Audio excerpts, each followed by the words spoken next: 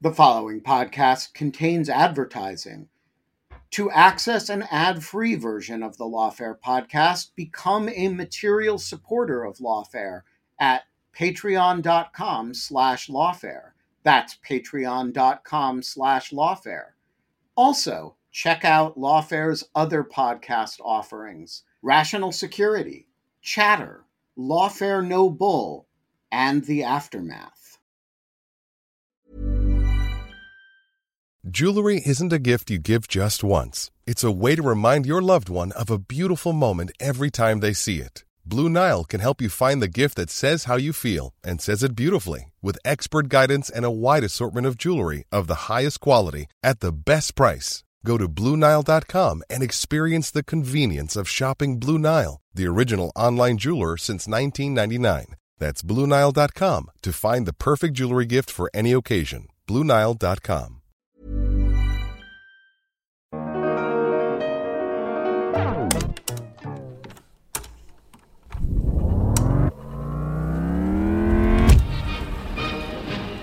I'm Anna Hickey, Associate Editor for Communications, with an episode from the Lawfare Archive for January 20th, 2024. This week, Congress continued its debate on Ukraine aid and immigration reform. As the text of the legislation was being discussed, former President Trump urged Republicans to reject any deal unless they get everything needed. For today's archive episode, I picked an episode from January 28th, 2017. In which Benjamin Wittes spoke with Stephanie Lawfare, the Mexico Security Initiative Fellow at the University of Texas at Austin, to chat about what Trump's much-promised border wall with Mexico would look like, how effective it will or won't be, and what this means for U.S.-Mexico relations.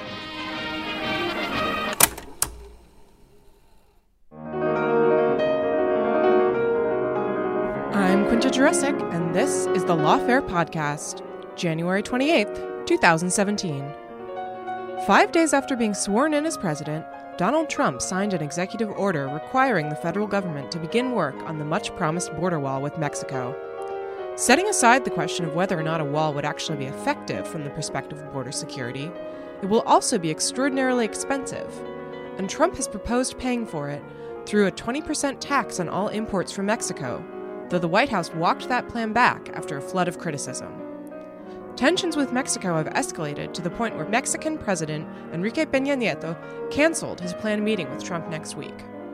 Benjamin Wittes chatted with Stephanie Lawfare, the Mexico Security Initiative Fellow at the University of Texas at Austin, about what's next for Trump's favorite construction project. It's the Lawfare Podcast, episode 206, about that border wall. All right, so we're going to have a wall.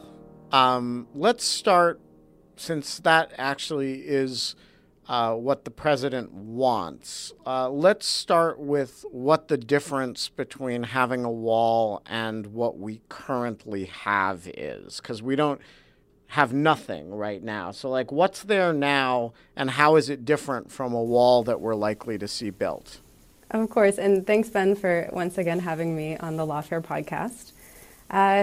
We have a little bit more right now than nothing. We actually have 653 miles of fencing, and if you've ever been to any of the cities along the border, then you'll know that there is a fence or there is some type of barrier between the Mexico and U.S. sides of the border. There are also, in certain areas, secondary fencing. So you don't just have a fence, you also have a fence kind of behind that to create a space that's even more secure. And in different areas of the border, in more remote areas, you have vehicle fencing, which isn't the type of kind of chain link or steel fencing that you could imagine being in more urban areas, but is kind of these barriers so you can't drive trucks through the desert. So that's what we currently have. 660 miles, you said, of some kind of barrier. How much is left? How much does that not cover? And what do we have in the areas of where there's no barrier? So for kind of, I guess, to give you a sense of, first of all, how long that is, that's the equivalent of some type of physical barrier that goes from Miami all the way to Atlanta.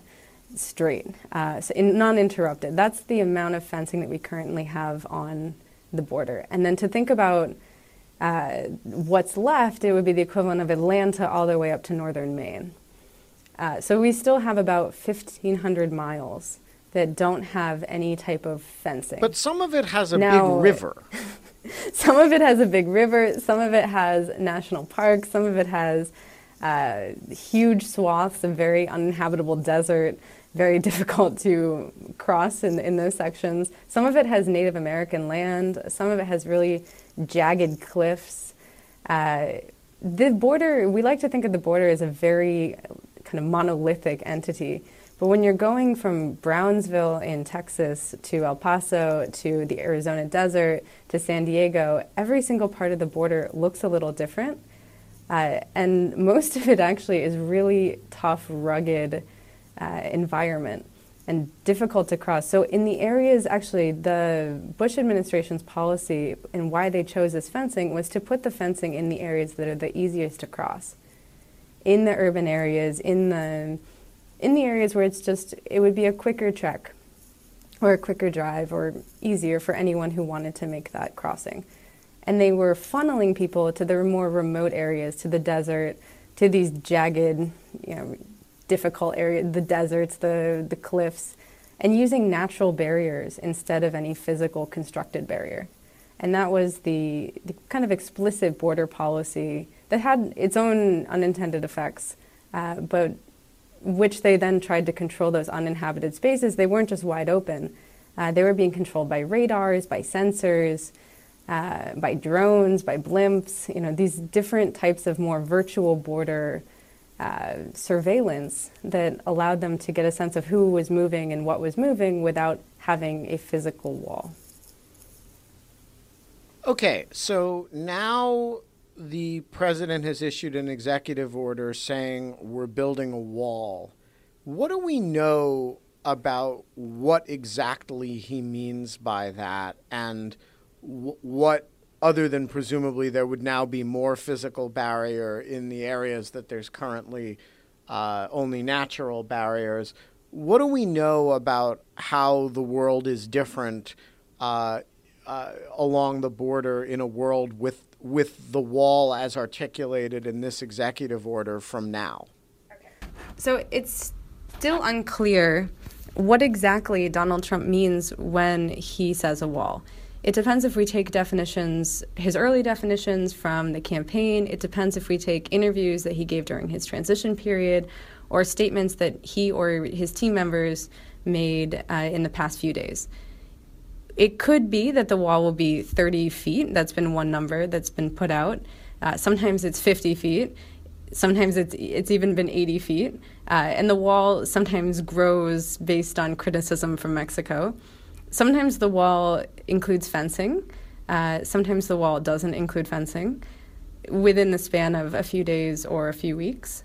And we really, at this point, don't know even if he was serious about building a wall along the whole border, would that also mean replacing the current fencing with a wall?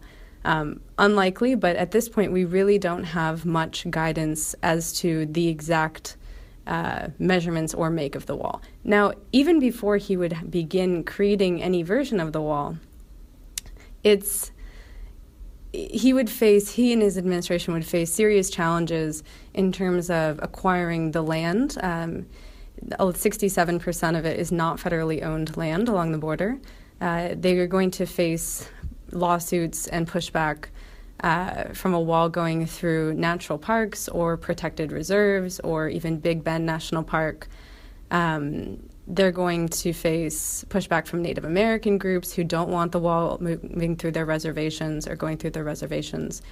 And then, of course, environmental and immigration groups who will be organizing against its construction. So all of this is going to come together and make a much lengthier and more expensive construction process than I think President Trump is currently imagining or hoping for. So I want to get to the symbolic questions of a wall in a minute, but putting those aside for a minute, so leaving aside what message it sends or how upset it makes Mexicans, and including the president of Mexico. What does having a wall, would it make a substantial difference in terms of the number of people who are able to cross the border illegally? What would be the consequences, assuming the result is some greater increase in the amount of physical barrier? How significant operationally is that for stemming the flow of illegal border crossing? So President Trump has given three kind of stated objectives for the wall. The first is the one really that you mentioned, which is stemming and stopping unauthorized immigration. The second is stopping the flow of drugs illicit drugs across the border. And then the third is creating an extra barrier that would stop any terrorists looking to enter the United States through the southern border. In each of these, I think the common conclusion is that they are problems that will not be solved ever fully by any piece of infrastructure. The trafficking of people is a supply and demand question or a humanitarian issue stemming from violence in Central America. The crossing of drugs is, again, a supply and demand issue are also dealing with addiction and drug consumption in the United States, and potential terrorists trying to enter through this over the border is, again, a more ideological question or a more global national security issue than any kind of border-specific question. A border wall would create a piece of physical barrier, which would likely slow down any potential crossers who are still looking to cross on land. More likely, in all three of these different issues, it would push any would-be crossers into more creative routes. You already have drug traffickers crossing underground. You have them putting drugs in the gas tanks of cars that are going through legal ports of entry. They're sending drugs over with drones. With migrants, you might see more water crossings or also tunnels, or also, again, paying off Border Patrol to let them drive through the legal ports of entry. You'll find that people will do what they always do, which is become more entrepreneurial and innovative and look for other ways to cross into the country. Do we have a sense of what percentage of illegal migrants into the United States in fact cross that border versus fly into ports of entry and overstay visas or cross the Canadian border? I mean, if you imagine you put a wall up that was completely effective in stopping the flow of illegal immigrants from Mexico, what does that do to the problem, more broadly speaking, of illegal immigration into the United States?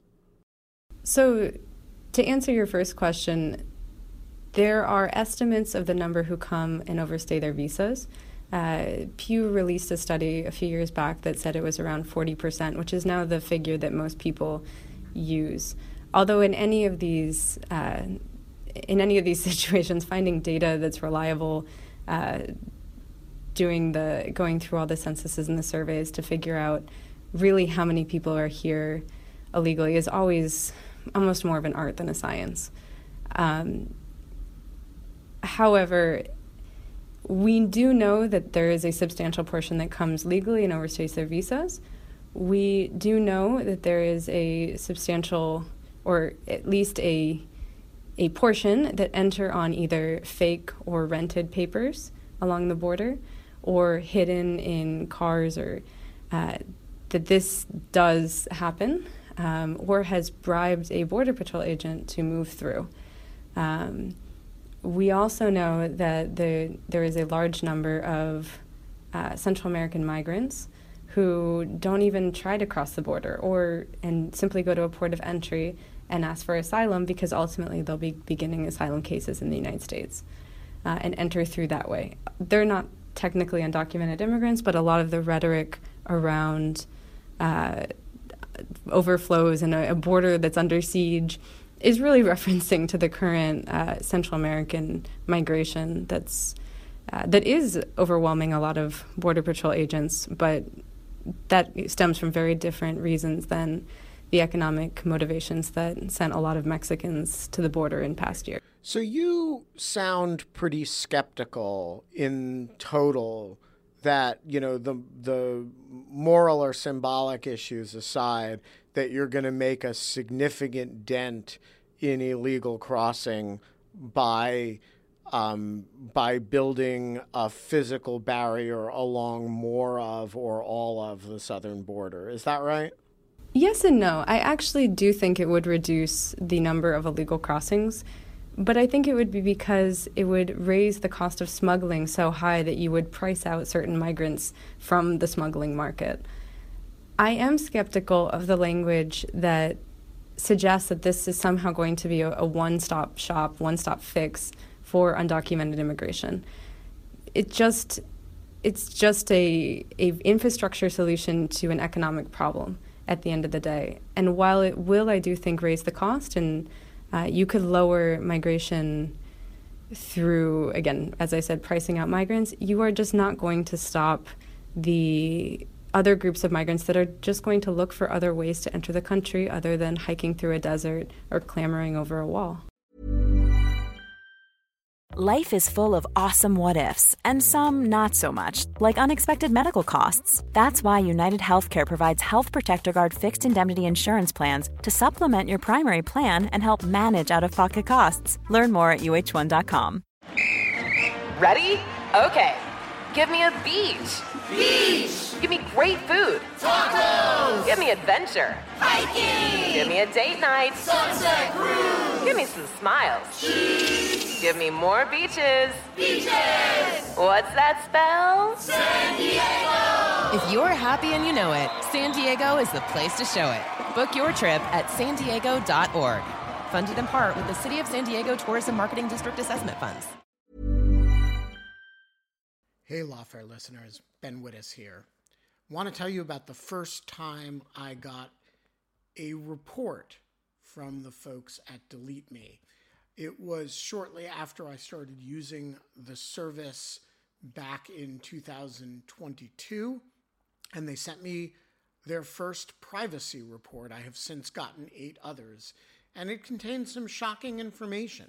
They had removed my data from 56 separate data brokers, that this had included 133 separate records, including 621 individual pieces of personal information. The data broker with the most information about me was a company I'd never heard of called People by Name. And here's the thing. Since then, every couple of months, I've gotten another privacy report from Delete Me, and it always contains more information that they have removed from the data brokers about me. In the second report, they informed me they had removed my stuff from 41 data brokers, and that the one with the most information about me was called HLEC. I have no idea what HLEC is. So the other day, I got my latest report, and it includes 15 more data brokers with my personal information, 113 pieces of personally identifiable information.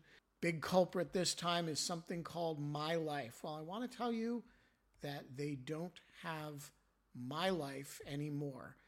And that is why I recommend Delete Me. As this little anecdote shows, there's a lot of my data out there, and these companies keep acquiring it and making it available to anybody who can pay. And I have slept a little bit more easily ever since I found a solution to this problem. And I want to stress, as I do every time, that I started using this before Delete Me started advertising with Lawfare. Delete Me finds and removes any personal information you don't want online, and it makes sure it stays off. And that's the point of this little story, that, they keep coming back. You can get it removed once, but they'll put it back. And then Delete Me comes and takes it off again.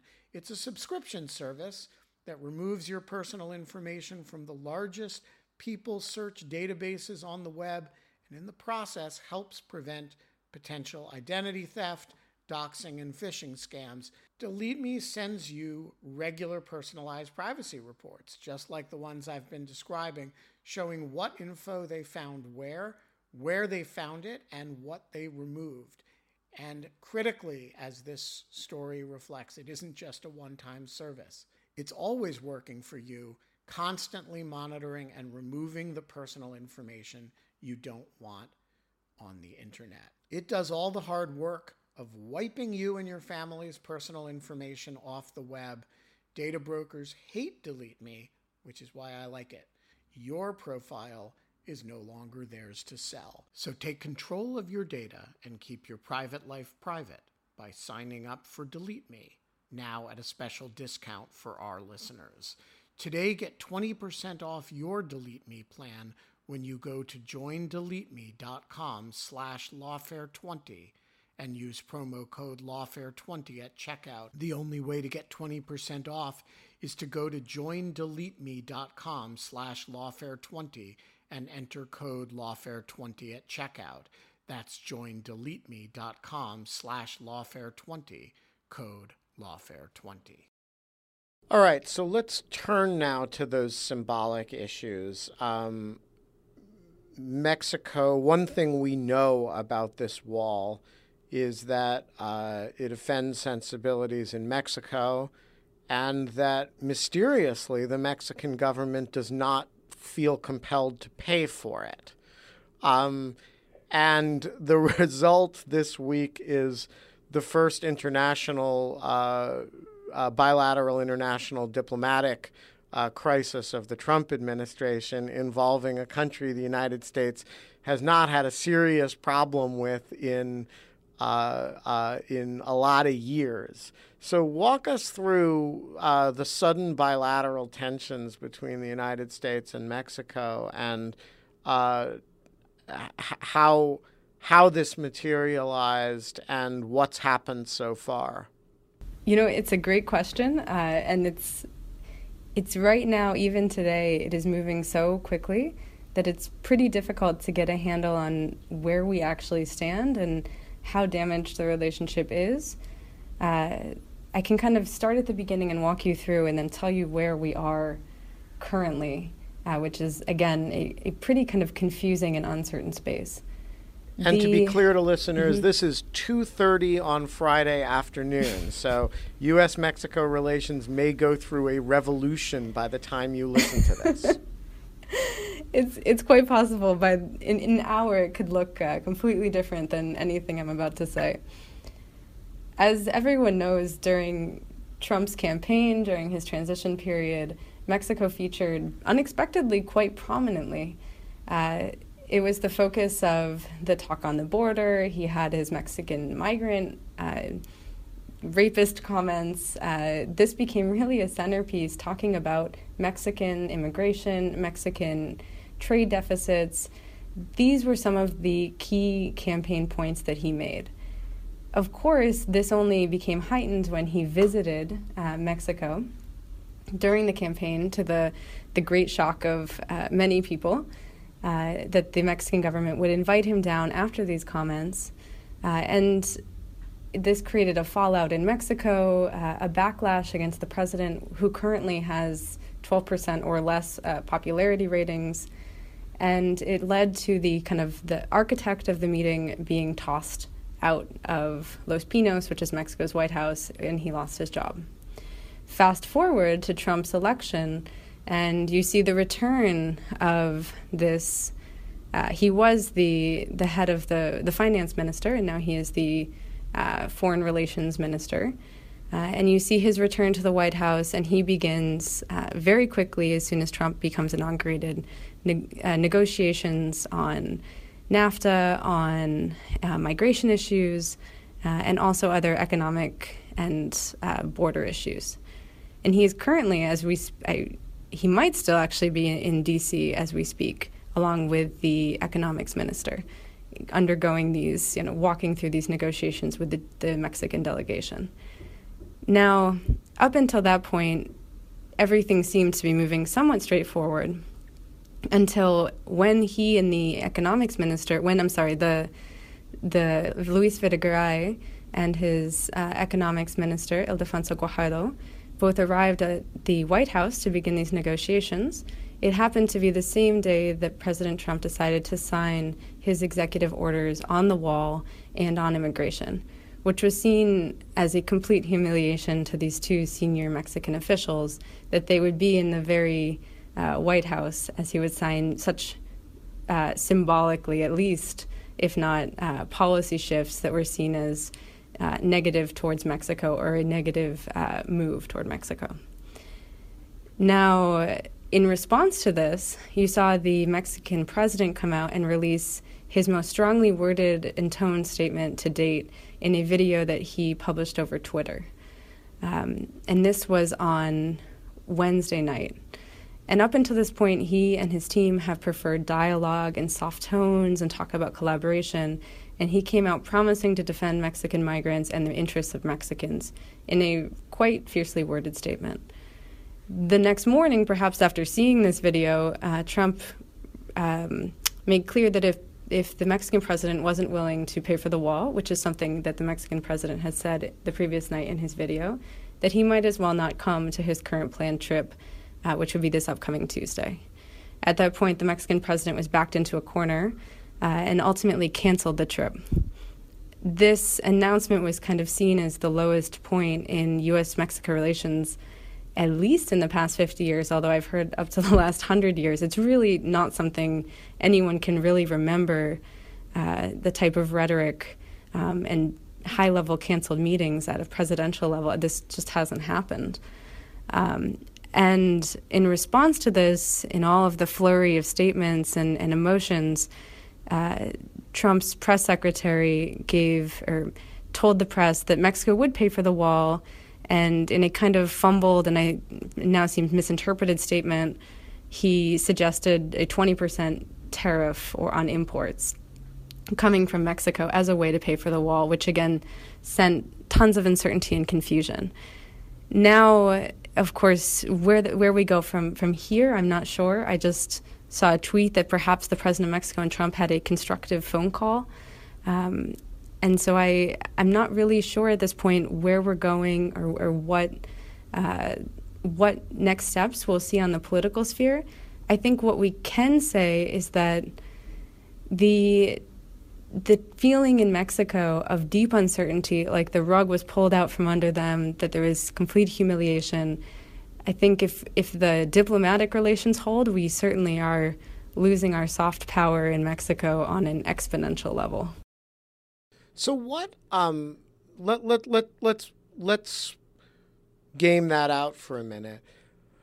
A humiliated Mexico that is deeply hostile to the president of the United States, and let's lay our cards on the table, has some good reason to be.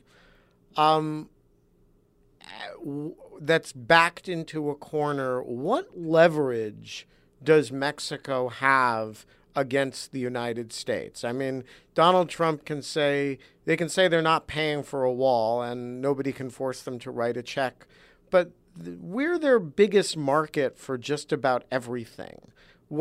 So if Mexico's really upset with Donald Trump, what can it do to bite at Donald Trump's ankles? Mexico is in a very difficult place. And there are certain certain steps it could take to, quote unquote, bite at Donald Trump's ankles.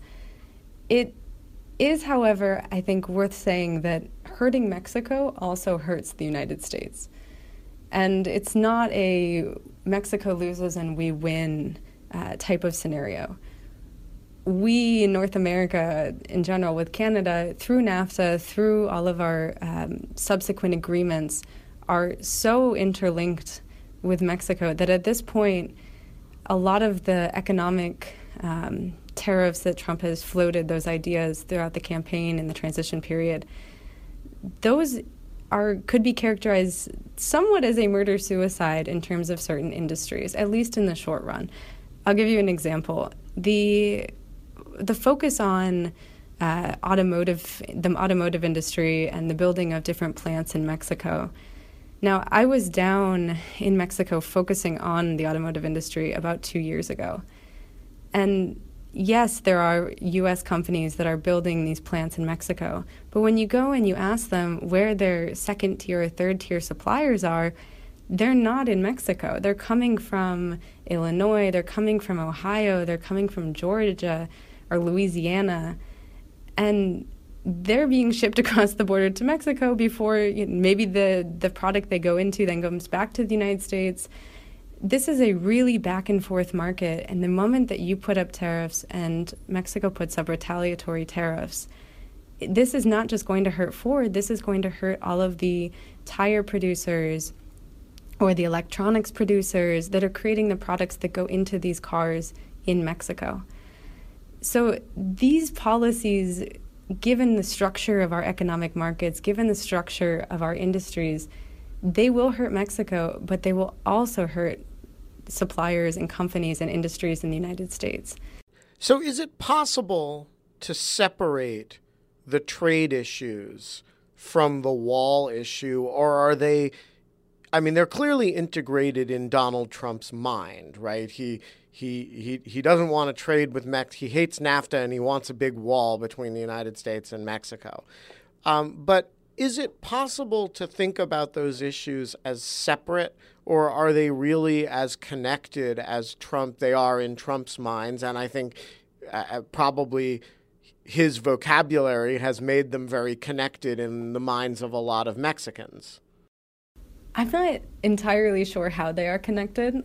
One is border security and creating a physical infrastructure barrier along our border to keep out illicit drugs and illicit goods and illicit people. The other is economic, is tariff-free trade moving legally through the United States and Mexico. This has all been, you're absolutely right, kind of lumped together, but these are very separate issues that could be handled separately and should be. So if Trump were being disciplined, which is that's a bit of a contradiction in terms, but if he were being disciplined, he could say, we have certain trade issues that we want to reopen NAFTA about, and we want to build a wall, but he could drop the whole, if you don't pay for the wall, I will retaliate through trade thing, and thereby keep the issues much more separate than he's doing.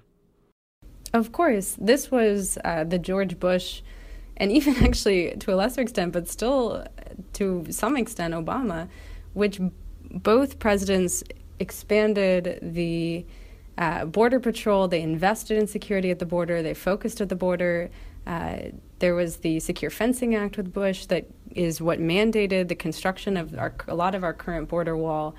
And this was while we currently pursued free trade and deepened trade and deepened integration on economic issues, but also on a host of other, security, energy, environmental, health, kind of education, cross-border sectors.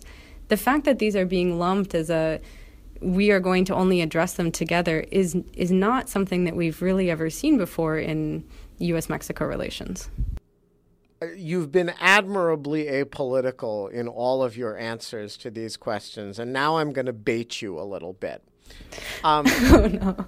Is there any aspect of this that reflects anything other than the new president coming in and picking a fight with Mexico? I mean, is there any element of this that reflects failure on the part of the last three administrations to deal appropriately with Mexico, that this is correcting in some respect? Or is this simply Donald Trump fulfilling or attempting to fulfill campaign promises that were in fact crazy when issued and are just as crazy and destructive when implemented?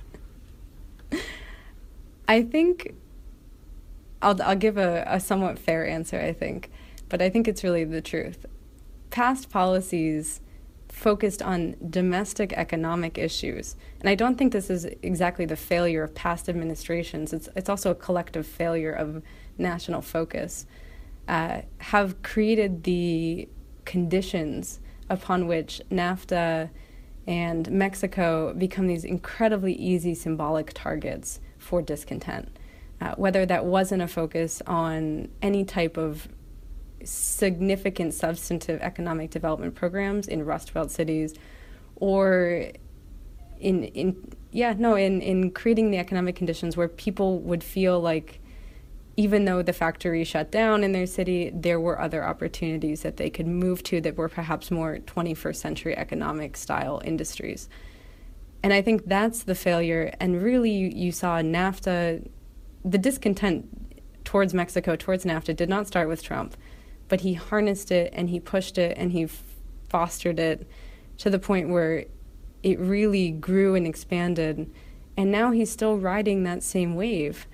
In terms of actual policy, there is a grain of truth, or by truth I mean good policy, but it's buried very deeply in a lot of bad policy. In the sense of, we probably should open up NAFTA. So wait a minute. Let's zero in on this.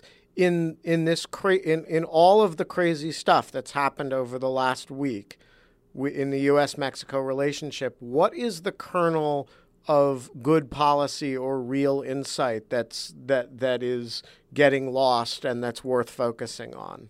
So I'm being generous, but I do think there are areas where NAFTA in tweaks could have been improved. It was written and passed over 20 years ago. The global economy, the U.S. economy, the Mexican economies look different.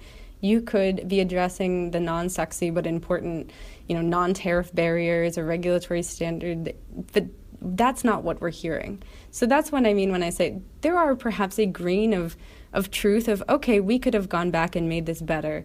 It's buried in a much larger bad policy issue, which is that's not what they're actually trying to do. This is more symbolic. This is more about getting a better deal, quote unquote, for America. Instead of the actual, you could go in and if you really wanted to, you could perhaps do something that would be good policy and help the American worker. We just haven't really seen that in the past few days. In terms of picking a diplomatic fight, there's no good policy in that. Mexico, you know the statistics, it's our third largest export market. It is our number one kind of, other than Canada, it's really one of our top security partners. We work with them very closely on a host of shared concerns and shared threats that range from drug traffickers to potential terrorists. I mean, we have cross-border waterways, cross-border aquifers, cross-border endangered species. We have, 30-something million people who claim Mexican heritage living in this country. This is a country that we should be building ties to, given that we share geographic issues, geographic concerns, demographic concerns, security concerns, energy concerns, environment. Just the list goes on and on. So no, there really, in my opinion, there's no reason to pick a fight with an ally over any of these issues. Could some of the policy be improved? Absolutely.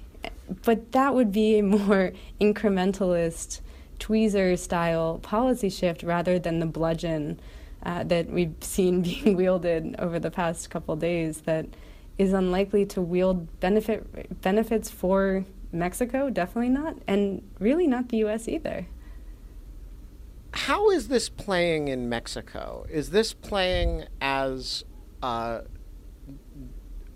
fight with Donald Trump, or is this playing as a fight with the United States? As in, is this a situation where, the Mexican body politic is really able to distinguish between, the sort of gestalt behavior of the United States and the behavior of the president toward them? Or is this a situation where, the president really represents all of us and is going to create a great deal of resentment and anger at the United States in Mexico? Now, I don't want to speak on behalf of all Mexicans, but I can tell you about my experience being in Mexico City just last week, and that was before the events of the last couple of days. And I think that it's both Donald Trump, and there is a component that is aimed at the American people on the basis, and that's anger, and on the basis of the American people are who elected Donald Trump to the presidency. And I think for a lot of Mexicans who have spent time in the United States, who have family members in the United States, who have welcomed Americans who have traveled to Mexico, I think there's a confusion of how their country, who they saw as a great partner and ally, really could become the, I don't want to say piñata, that's so cliche, the punching bag for the U.S., to get cheap political points on the side of the border. And I think there is a confusion about how we could elect and support a man who would hold these thoughts against their country. But I think it's also important to say that this has not just been anger directed at the United States or at President Trump, but also at their own officials for not often taking a strong enough position against Trump's statements, for going along with what he's saying, for negotiating. And there's a debate within Mexico about the right role of cooperation and the right role of standing up to Trump. So in all, I think it's inevitable that this will hurt cross-border people-to-people ties, cross-border perceptions. I think you're going to see more of a mainstreaming of skepticism and more of a nationalist pride perhaps rising up against the U.S. again in Mexico than we've seen recently. But this is going to be a lot more complicated, and it will also play out in Mexican politics, especially since they have a presidential election coming up next year. Stephanie Loiter, we will have you back to talk about this as it develops. I have to say I did not expect the first foreign policy crisis of the Trump administration to be with Mexico, but we are grateful to you to be available on short notice to discuss it with us. We will talk to you again soon. Thank you so much. I look forward to being back. The Lawfare podcast is produced in cooperation with the Brookings Institution. Our music is performed by Sophia Yan. Please spread the word and promote the podcast via your social networks on Twitter, Facebook, and email. Thanks for listening.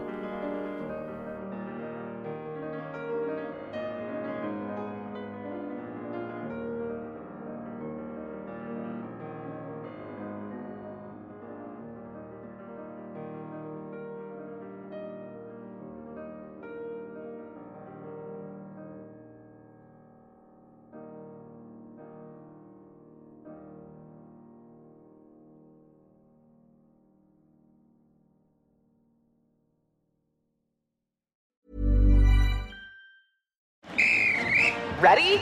Okay. Give me a beach. Beach. Give me great food. Tacos. Give me adventure. Hiking. Give me a date night. Sunset cruise. Give me some smiles. Cheese. Give me more beaches. Beaches. What's that spell? San Diego. If you're happy and you know it, San Diego is the place to show it. Book your trip at sandiego.org. Funded in part with the City of San Diego Tourism Marketing District Assessment Funds.